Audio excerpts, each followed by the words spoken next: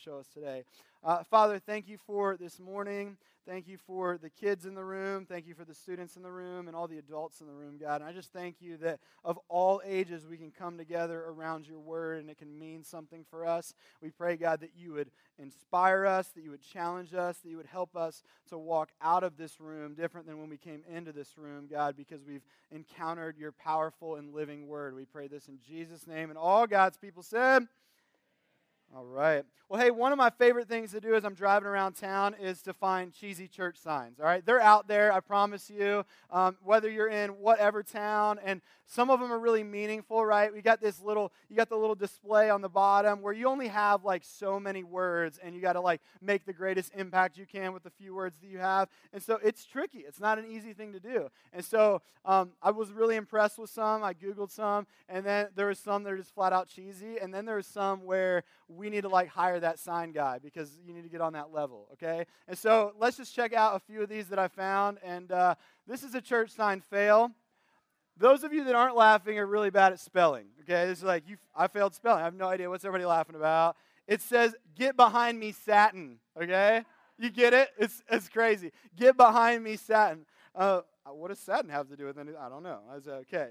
Church sign guy, you're fired. All right. Here's another one. This is... You thought you've been to some crappy churches, all right? Can't help myself. All right, next one. That's tricky, right? Too cold to change the sign. Message inside. Come get it. You know, like, oh, man, you get me every time. Now I'm curious, and I got to come in and see what the message is. Oh, man, that's a good one. All right, tricky. All right, here's a good one. No, really? That was his last day. Like, okay, dude, that's the last time. I'll let you do the sign, you know, and what in the world, right? I think what they meant was, that's the topic this week, come listen to it, but still, like, you just got to read it for what it's worth, and sorry, that's your last day. Thanks for being here. This is my favorite one, though. Whoever stole our AC units, keep one. It's pretty hot where you're going. You got to appreciate a church with a sense of humor, right? I mean, I love that. I love that. I was driving around town one time, though, and in all seriousness, I saw a church sign, and I don't know what they were getting at with this message, but on the sign it said, "Having trouble sleeping, come in for a sermon." And I'm like, really? Is that what we're going for? It's like, hey, you're really having trouble sleeping? We'll put you to sleep. No problem. Just come on in, and we'll take care of that. I'm sure the intention was different, but I thought to myself, man, like, you need to fire your PR guy, a.k.a. probably just whoever put the sign out there and had that idea. But here's the question that I really want to tee up and I want to lead toward, and that is, what message are we sending people? When we think about the large percentage, the majority percentage is continuing to be a growing majority of people that are on the outside of church looking in, unchurched folks, what kind of messages are we sending them? And I'm not just talking about church signs now, although that's a topic to be, mentioned. I'm also talking about, just as a community of people, what's the message that we're sending people? And then let's make it a little bit personal for a second. What if we're Christ's ambassadors and we're the representatives of the church of Jesus Christ, what message are we sending people with our lives? In the places that we spend all of our time, in our workplaces, in our everyday encounters with people. Kids, when you guys go to school and you come in here and on Sunday morning you sing about Jesus, you're excited about Jesus, and then you go to school on Monday morning, do you represent Jesus and show the love of Jesus when you're at school? Or does it look something different than that? Because we are either good PR or really bad PR when it comes to being the representatives of Jesus. And as I've talked to people along the way and over the years, I've heard people describing their experiences with church, and some experiences are good, and I've heard people's encounters with church people, and again, some are good, and then some aren't so good. I've heard words like, I went to church, but it was just really stiff. I went to church, but it's just kind of this sterile environment. I went to church way back when, but it just had gotten kind of stagnant. I went to church, but, the people acted like they had it all together when really they didn't. There was just a lot of hypocritical people. And it always bothers me, and I know that there's probably some truth in that, but here's the thing that bothers me. Jesus was none of those things. Jesus was not stiff. Jesus was not sterile. Jesus was not boring. Jesus was not lame. If you heard a message of Jesus, you wouldn't be falling asleep during the Sermon on the Mount. You'd be compelled. You'd be drawn into it. If you encountered the people of God, you would encounter something very real going on in their lives because they had brushed shoulders with Jesus and they were never the same again. And so my question is, why are God's people known as party poopers? That's a real question. Why are we known as party poopers? We're party people. We have more to celebrate than any other group of people. I believe that because of the gospel of Jesus, that we're party people. We have more to celebrate, and it's been my desire to change that perception. When I was in college, we were part of this group on our college campus at UK. We started this group, and it was called Reality, and it was all about, really, we had one objective. In the middle of just kind of a toxic climate of a college campus, we decided that as the people of God, it was our responsibility to throw the best parties on campus. Why? Because God's people have the most to celebrate. We are redemptive people. We are rescued people. And so we have a reason to celebrate. And so we'd hire DJs. Actually, a lot of our friends in this group were DJs. And the party would be bumping. We would occasionally have noise violations. But when the guys showed up on campus, they're like, wait, there's not even alcohol here? Like, what's going on? And you guys are crazy. And everybody from all over campus would just show up and be like, I want to go to that party because there's just something crazy happening among this group of church people that just has this desire to dance and go crazy and celebrate life. And it was awesome. We threw the biggest parties on campus in the years that we were there. Why? Because we're party people. God's people are party people, and we can wake up without a headache or a hangover the next day. We're party people. We're good news people. We're rescued people. We're people who have been called out of darkness into wonderful light. We're people who were dead and have been brought to life. We're alive. We should be the most alive people in the room. We should be the life of the party in that way, and that wherever we go, life follows. We're a people who were slaves to sin and brokenness and have been set free. We're a people of freedom. We've been changed day by day from the inside out because we met this man named Jesus and our life hasn't been the same. We're a people who have encountered the limitless love of God. And it's turning our lives and the lives around us upside down. Is that true? Is that true? Not just on the inside is that true, but on the outside is that true? One of my other guilty pleasures is to watch this show called The Good Wife. All right, anybody watch this show? Only like 2 people first hour, and nobody this. Okay, I see you. All right, so there's a couple, but my wife got me into this show, and it's like, kind of this courtroom drama. But one of the things that I love that they always ask this question is, okay, that's a great theory, they'll say to like one of the other lawyers. That's a great theory, but where's the evidence? Where's the evidence? In other words, I understand what you're saying, but where's the evidence to back that up? And friends, what I want to say to us is we are the evidence that Jesus and the gospel is real and true. We are the best evidence when we allow God to invade our lives and we allow this heavenly party to invade the places that we live and work and are in the name of Jesus, and our lives should be the best evidence of it. We're living proof that God still changes the lives of everyday people, that He gives victory to everyday people. And so, while it's a great theory, where's the evidence? And only you can ask that question about yourself to say, man, is that really true about me? Do I really bring life? Am I like alive when people encounter me? They're like, man, there's just so much joy when it comes to that person. There's so much peace when it comes to that person. There's something curious about their lives and I can't figure out what it is. And then when they ask you what it is, you're like, well, it's Jesus. I really don't have any other explanation except to say my life was a wreck. My life was a dead end. And Jesus got a hold of me and it hasn't been the same since. We're party people, not party poopers. And when Jesus came to earth, He had this announcement. And He embodied the kingdom of heaven. And He came and said this: the kingdom of heaven is at hand. In other words, there's this heavenly party that's happening. And it's exploding into earth. And it's coming through me. And so today, I just want to spend some time talking about that party. I want to tee up this idea of what does the kingdom party really look like? And if we're a people that have been blown away by the boundless grace of God, what should it look like for us? This party that Jesus is talking about. And maybe the theological, not so theological question is, if Jesus were to throw a party, what would it look like? I could tell you it'd be the best party. And here's the reality. He is throwing a party. And that's what He's talking about every time He talks about this kingdom of God that is invading earth via His presence. And so let's just make some observations today as we dive into the text in Luke 14 about what party people look like and about what we know as party people and what we know about the party, okay? So we're going to turn Luke 14 as we're going to be camping out today. And so if you have a Bible, turn there. Otherwise, follow along on the screens as we get started. So just to kind of give you some context to catch you up to where we are in the text today, Jesus is invited to a party, a gathering of Pharisees, which notoriously he has these struggles with Pharisees really all throughout the text if you've been following along in Luke. And really this section of Luke we're in right now is all of these encounters that he's having with the Pharisees where there's these exchanges and these exchanges get heated. And Jesus is trying to help them reorient their view about what God is like and what the kingdom of God is like, but they're not really getting it.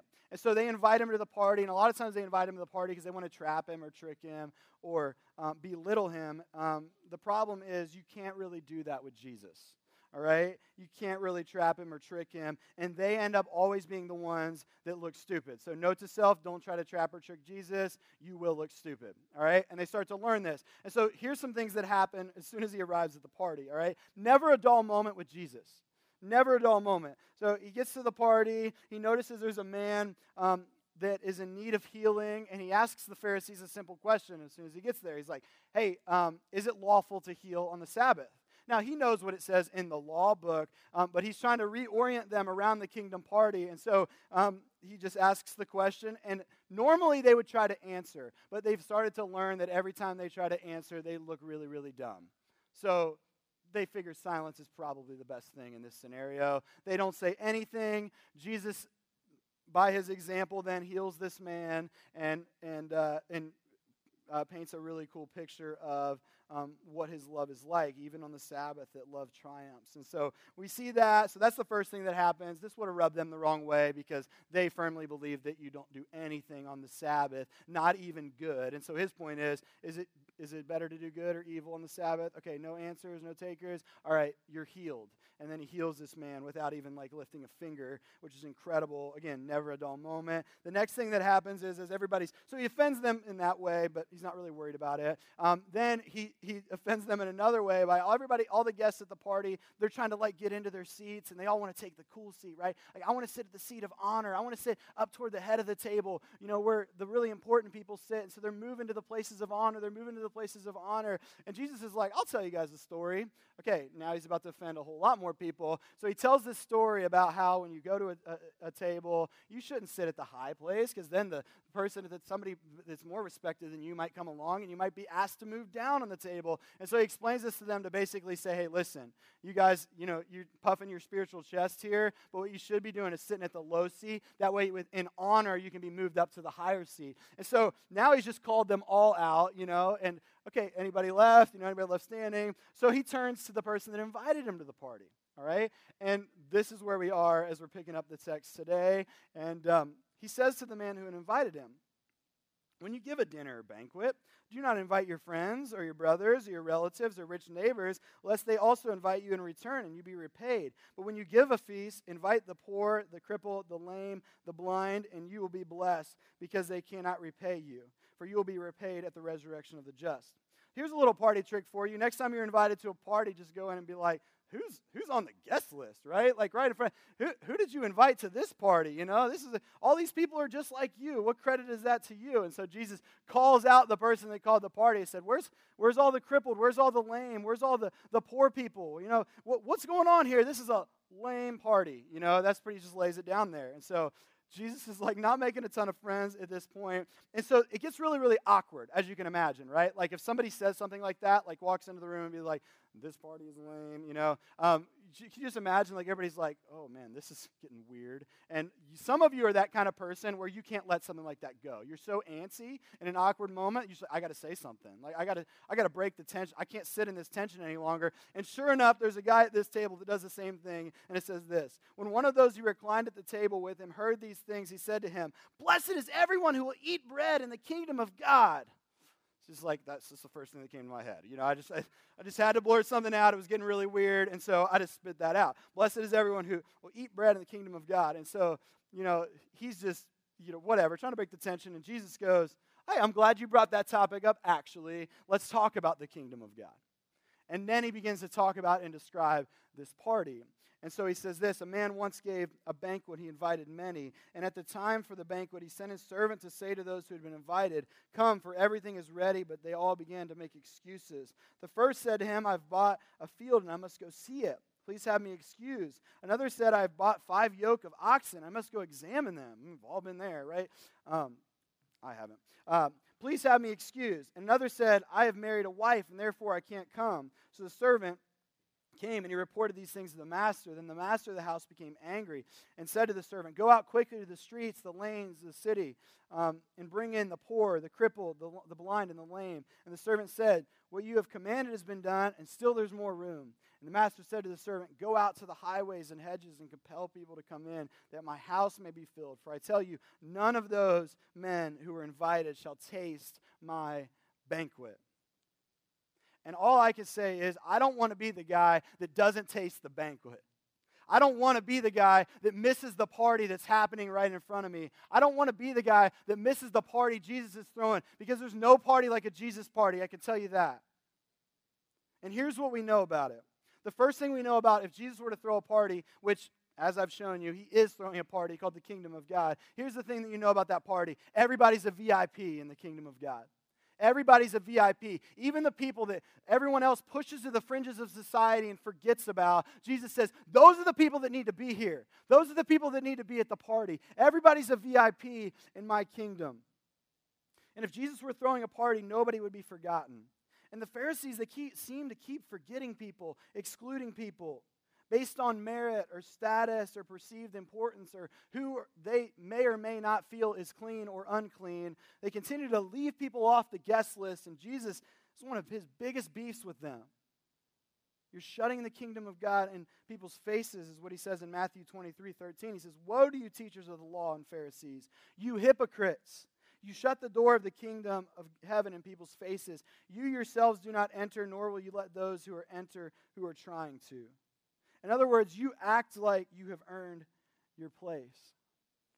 It's one of the problems when you've been around for a while is you start to think that, hey, I have more, I should be at this table more than somebody else. And so they figured that since they were the spiritual elite in society, that they had somehow earned that right and earned that status. And Jesus is correcting that for them. All right, how many of you kids, I see you kids in the room, how many of you guys have Kings Island passes? Where are my Kings Island people at?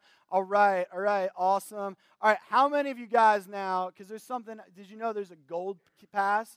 How many of you guys are gold pass? Where's my gold pass people? All right, I see you guys, I see you.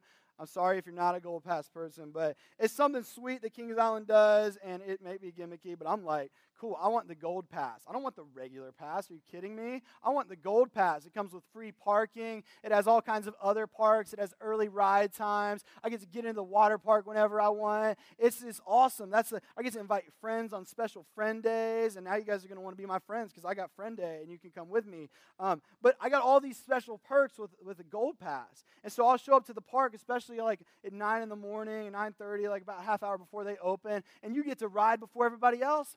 And so I'm walking past everybody else, all the kids that are waiting in line. I'm like, gold pass, it's like, see you guys later. I'm going to be riding Diamondback. Sorry, you should have had your parents buy you a gold pass. What could I say, And so I'm feeling pretty good about myself, and I walk through the line. And I've just been done that over the years, and I have found out there's a platinum pass. Are you kidding me? Like, there's a where's my platinum members? You got some platinum? Okay, I don't know. So, all right, we got one platinum guy. That's awesome. All right, I'm hanging with you. Any park. Yeah, right, you go to any Cedar Fair park with the platinum pass, right? So it has all the perks, and now I feel like a loser because I just have a gold pass, right? I'm only gold status. But here's what I've learned. Nobody has earned special status in the kingdom of God. It doesn't matter how long you've been around. It doesn't matter what you think you've paid into it. Nobody has earned special status. But through the name of Jesus, we're all platinum. We're all platinum. Everybody's a VIP. You can tell somebody later, say, you're platinum, you're platinum, you're platinum. You really are. You're platinum. In the kingdom of God, we all have the ability to be platinum because of what Jesus did, not because of anything we've done.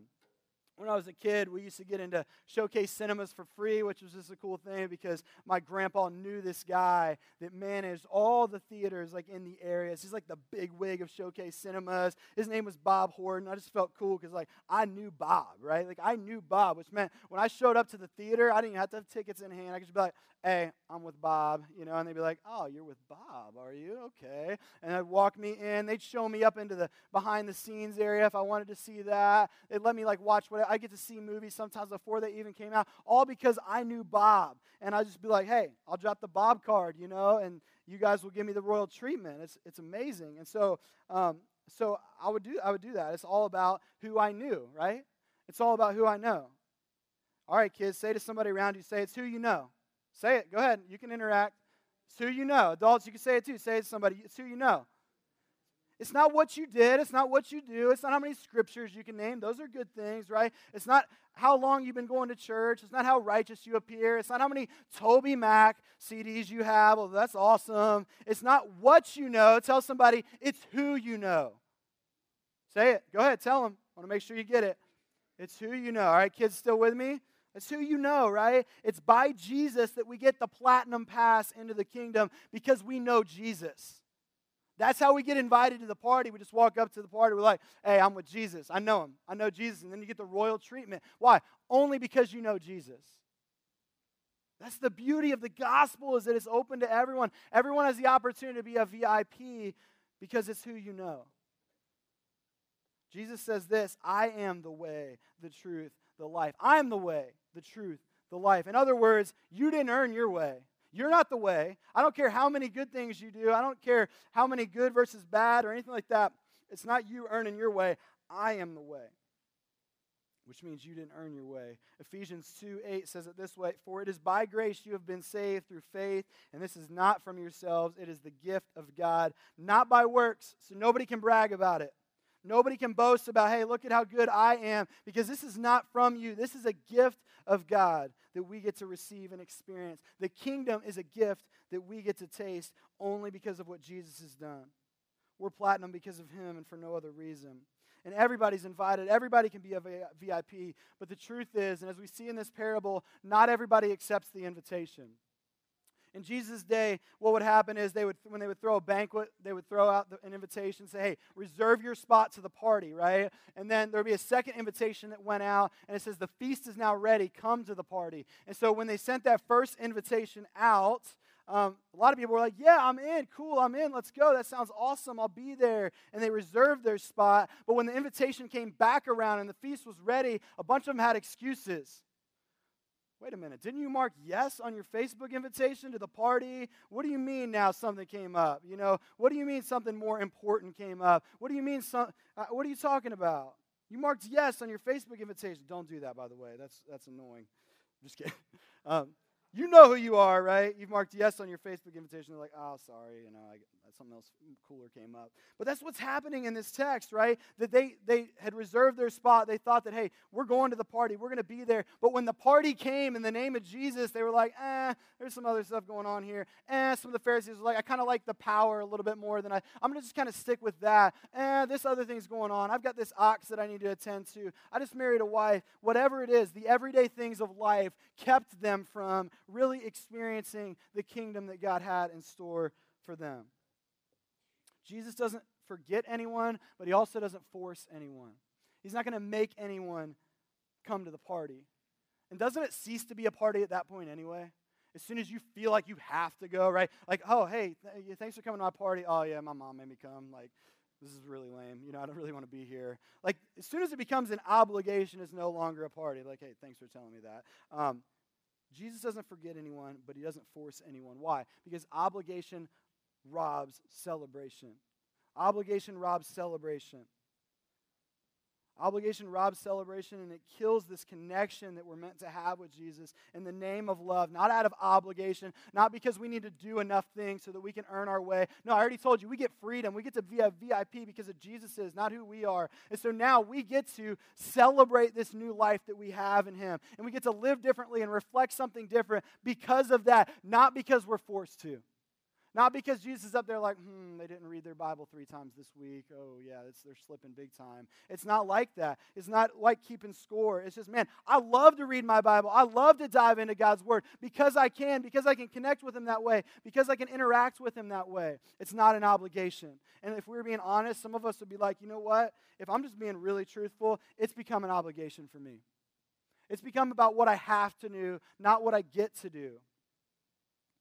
The joy was somewhere robbed from me along the way, and I no longer genuinely just enjoy this connection with Jesus. And for some of us, we just have to acknowledge that and ask God to stir our affection for Him all over again. Because if living for God feels like obligation, you're missing the point. And by default, you're missing out on the kingdom party that's happening. Elizabeth Barrett Browning once wrote, "Earth is crammed with heaven, and every common bush is afire with God. But only he who sees takes off his shoes. The rest sit around and pluck blackberries." I don't know about you, but I don't want to be the one that's sitting around plucking blackberries when the entire world that God has created and that God lives in and dwells in is within reach, and I can experience those things. God has given us this gift that is acceptable to us, but many of us miss out on it entirely. Because we're too hung up with our ox, we're too hung up with our field, we're too hung up in the day-to-day things that we miss out on this kingdom party. I am a huge Wildcats fan, and many of you guys know this about me, but I love Kentucky basketball. I've always wanted to, for the longest time, go to, a Final Four game when Kentucky's in it, and my brother got to do that. I have not got to do that. Truthfully, when I was at school there, we were garbage, and now we're great. And I'm like, I would love to just get down to a game. Now, if one of you guys came to me, in the middle of March, we found out Kentucky was going to be in the Final Four, and you're like, bro, I got Final Four tickets. Are you in? I would be like, yes. And I wouldn't ask anybody any questions. I probably should have asked my wife, but I would say yes, and then I would go back to whatever other obligations or things that I have, and I would reschedule my entire calendar. I don't care if we're out of money in the bank account. I'm selling a kidney, right, to pay for my way to go there. I'm going to do whatever it takes to be sitting in that arena when the Cats are playing come tip-off time, because this is a cool invitation, and I want to be a part of it. And so last thing I'm going to do is be like, yeah, that sounds awesome, but, right? No, I'm not going to do that. You see, if you want something bad enough, you will do whatever it takes to take hold of it. And Jesus makes this point in Matthew 13:44. He says, "The kingdom of heaven is like a treasure that's hidden in a field. A man found it, he covered it up. Then in his joy, he goes and he sells all that he has and he buys that field." Why? Because nothing is more valuable than that. There's nothing in this world or no excuse or no other thing that is as valuable as that. So he's easy to throw everything else behind and say, I want that. I want to take hold of that. And let me just be real for a second. And I got to be honest with myself. And this is something that I thought about this week as I was preparing for this message. Maybe the reason sometimes we don't see the things of the kingdom in our life, maybe the reason that some of us aren't seeing real transformation, or, we keep trying and never changing, or whatever it might be, maybe the real reason is we simply don't want it. I know that feels heavy, but maybe it's true. Maybe for some of us, we just don't really want it. Not that much. We maybe want it a little bit, but when you ask me to start giving some things up, when you ask me to start being generous, when you start asking me to actually live out these really difficult things in God's Word so that I can receive the blessing and the promises of God, I don't know that we want it that bad. And that's just reality. I have to ask myself, is Jesus really the thing that I want more than anything else? Is His kingdom my greatest desire? You've heard me use the quote before, if it's something that's important to you, you'll find a way. If not, you'll find an excuse, and we see this here in this text. And so maybe it's not always as important as we think it is. Maybe it's more about building your life. Maybe it's more about building your business. Maybe it's more about, the day-to-day things that go on, and we just miss out on the goodness and great things that God has in store for us. Maybe it's just more about, you're just more interested in doing the things that you want to do when you want to do them and have that kind of freedom. And so when Jesus kind of gets in there and is like, hey, I really would like you to, or I really want you to be obedient on, or I really want you to step into the kingdom in this way, you're like, ooh, appreciate the invitation. I really would like to do that, but I don't have enough margin in my life to do those things. So the question is, what do you desire the most? What do you want the most? Is it Jesus?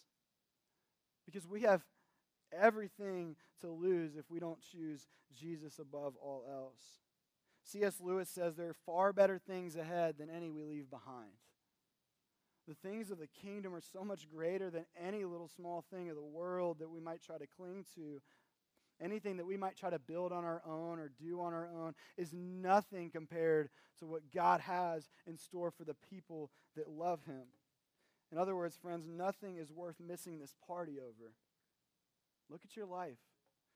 Are there things that you're choosing over the kingdom? Are there things that you're choosing over God? Because nothing is worth missing this party over. 1 Corinthians 2, 8 through 10. I love the way Paul paints this picture. He says, none of the rulers of this age understood this, for if they had, they would have not crucified the Lord of glory. But as it is written, listen to this, what no eye has seen, nor ear heard, nor the heart of man imagined, what God has prepared for those who love Him. Did you catch? I'm going to read it again because I don't know if you caught it. Ready? What no eye has seen, nor ear heard, nor the heart of man imagined, what God has prepared for those who love Him. Simply put, you ain't seen nothing yet. You think you've seen some great things. You think you've seen some blessing. You think you've seen some promises fulfilled in your life. You've not seen anything yet. You can't even wrap your small little minds around this. You can't even get your eyes on the prize in the way that you really understand this fully. Your heart can't even fully imagine what God wants to bless you with, what God wants to do in your life, what God wants to set you free from. Simply put, you ain't seen nothing yet. There is nothing in this world that is more important or worth missing God's party for. God has incredible things in store for you. The question is, how bad do you want it? And as we read on, the message gets back to then the master, what's happened. The servant goes out. It's like, hey, a bunch of folks, they replied yes on their Facebook invitation, but they can't come now. And so he reports that back to them, and he begins to have this conversation with them. The master, the house, became angry and said to his servant, all right, here's what you're going to do. Go out quickly to the streets and lanes of the city and bring in the poor, the crippled, the blind, and the lame. And the servant said, sir, what you commanded has been done, and still there is more room. And the master said to the servant, go into the highways and hedges and compel people to come in, that my house may be filled. For I tell you, none of those men who are invited shall taste my banquet. Here's the beauty of that. Jesus is telling them, as he paints this picture and tells this story, that there's more room at the table. There's more room. Go out. Tell everybody you know. Compel them. And here's what he's saying. He's saying, go out into the streets. In other words, go out into the margins of society. Go out into the fringes. Go out and find the people that have been forgotten, that have been overlooked, that have been mistreated, that have been abused. Go out to those people. And I want you to tell them, there's more room in the house. There's more room in the house. There's more room in the kingdom of God. God wants you to be here.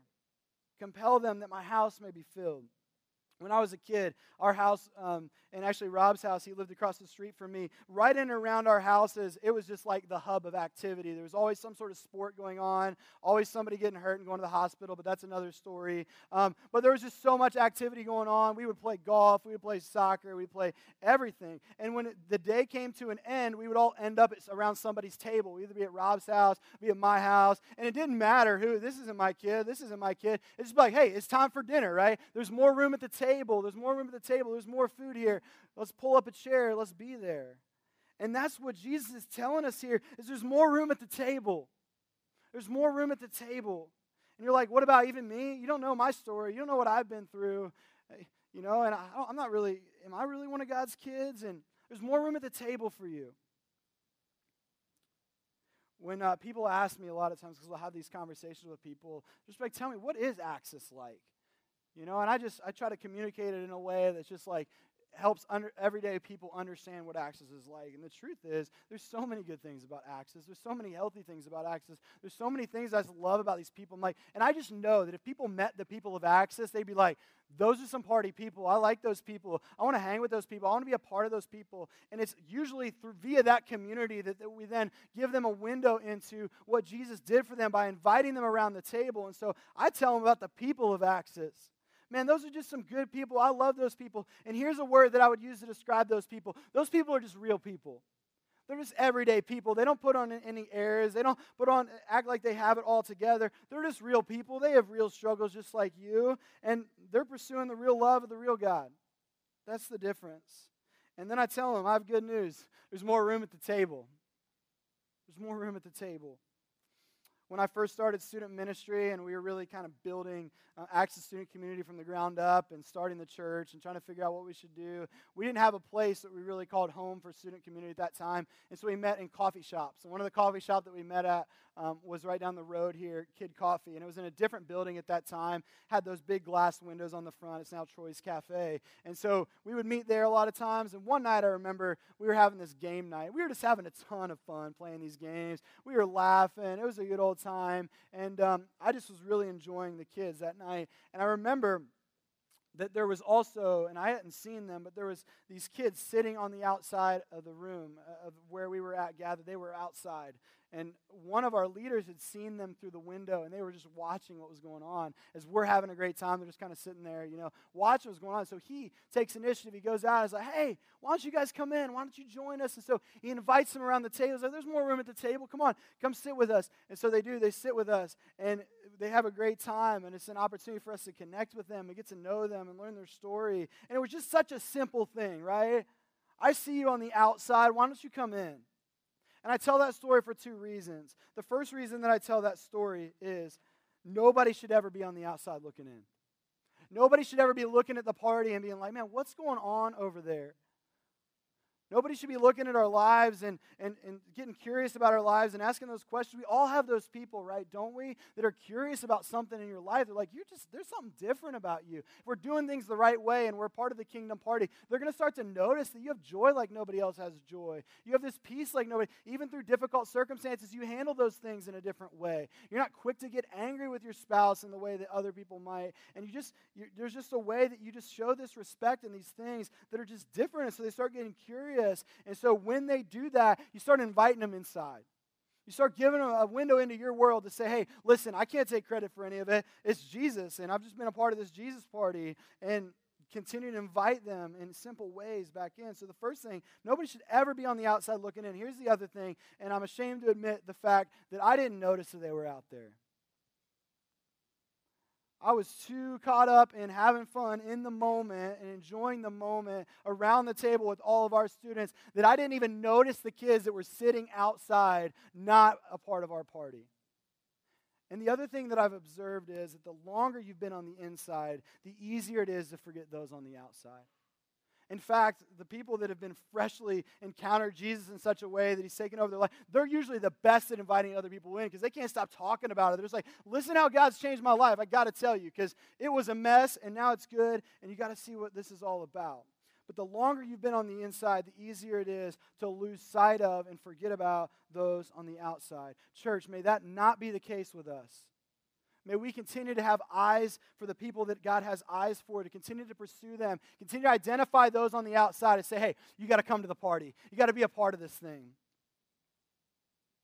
And rather than sending mixed messages to a watching world, rather this be our message. There's a party going on and there's more room. Come be a part of it. Go to the fringes and tell people there's more room. There's room for the brokenhearted.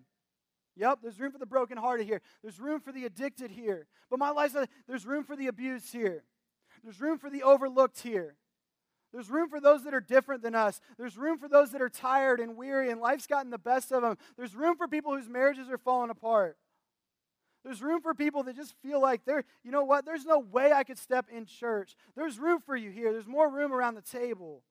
And it's our job to go with that message and compel people. You got to come in. You got to experience the party. There's room for you. There's room for you around this table. And so let me just challenge you with two things as we close up here. The first is this. If some of you are on the outside looking in, I just want to invite you in. Come back to God. God wants a relationship with you. He wants to bless you. He wants you to be in on this kingdom party that starts now and it lasts into eternity. And we're going to continue to praise the name of Jesus over all of eternity. We have no less days to sing his praise, as the hymn goes. The party's just getting started. Don't miss it. Don't miss it. And so for some of you, you need to make that decision for the first time and say, I'm not missing the party. I'm getting in on that. And for some of you, I don't know what the excuse has been, whether it's been a family dynamic or whether it's been something else, and you've allowed excuses to get in your way. But I just say, just remove the excuses. Nothing is worth missing this party over. Some of you need to say, I'm signing up. I'm going all in. I want to join the party. Some of you need to rejoin the party. Because you were partying with us for a while, and then something kind of got distracting. You started drifting off, and you're like, hey, this got a little bit more important to me. This got a little bit more important to me. And slowly but surely, you kind of drifted in a different direction, and life became about something other than Jesus. And so I want to invite you back to the party. No shame. You get to come back. You get to experience the party all over again. And you get to say, you know what? I've been missing the party. I need to get back in on the party again. And so I need to come back to the party. Some of you need to join the party. Some of you need to rejoin the party. The last thing we need to do, and this is important, we need to go out and compel people to come in. We need to let people know there's a party going on at Access Church. There's some party people there. They're crazy. They're weird. They're wild. And you got to get in on this thing. It's a group of people, a community of people that the most special thing about them is they've allowed Jesus into their life and has done incredible things there. And so that's what we need to do. We need to go out and we need to be party people, that we need to take the party to people. Some people aren't ever going to come through the doors, at least not at first. So you got to take the party to them, right? You need to show up at their doorstep and be like, man, you want to ask me about my life, let me tell you why, right? And you need to go and you need to gather in places where people are gathering, and you need to let them know what party people are like and what Jesus is like, and you need to show them something refreshing. And so for some of us, we need to go to and be kind of the party on the road, right? We're going to be the road tour here. We're going to go out into the places, into the fringes, into the margins, into the places where God wants to break into the lives of everyday people, and we're going to go and show up in those places. For some of us, it's as simple as you need to fill your tables. You need to compel people to come to my house. Come to my house. Come around my dinner table. We want to invite you in. We want you to be here. We want you to see relationship. We want you to see what happens in our home. And so for some of us, it's as simple as getting beyond yourself and saying, I need to invite some people around my table. And the other thing is, as we fill our tables, I believe that God will fill his house. As we fill this table here at Access Church, as we continue to fill this house, may God fill his house. May God continue to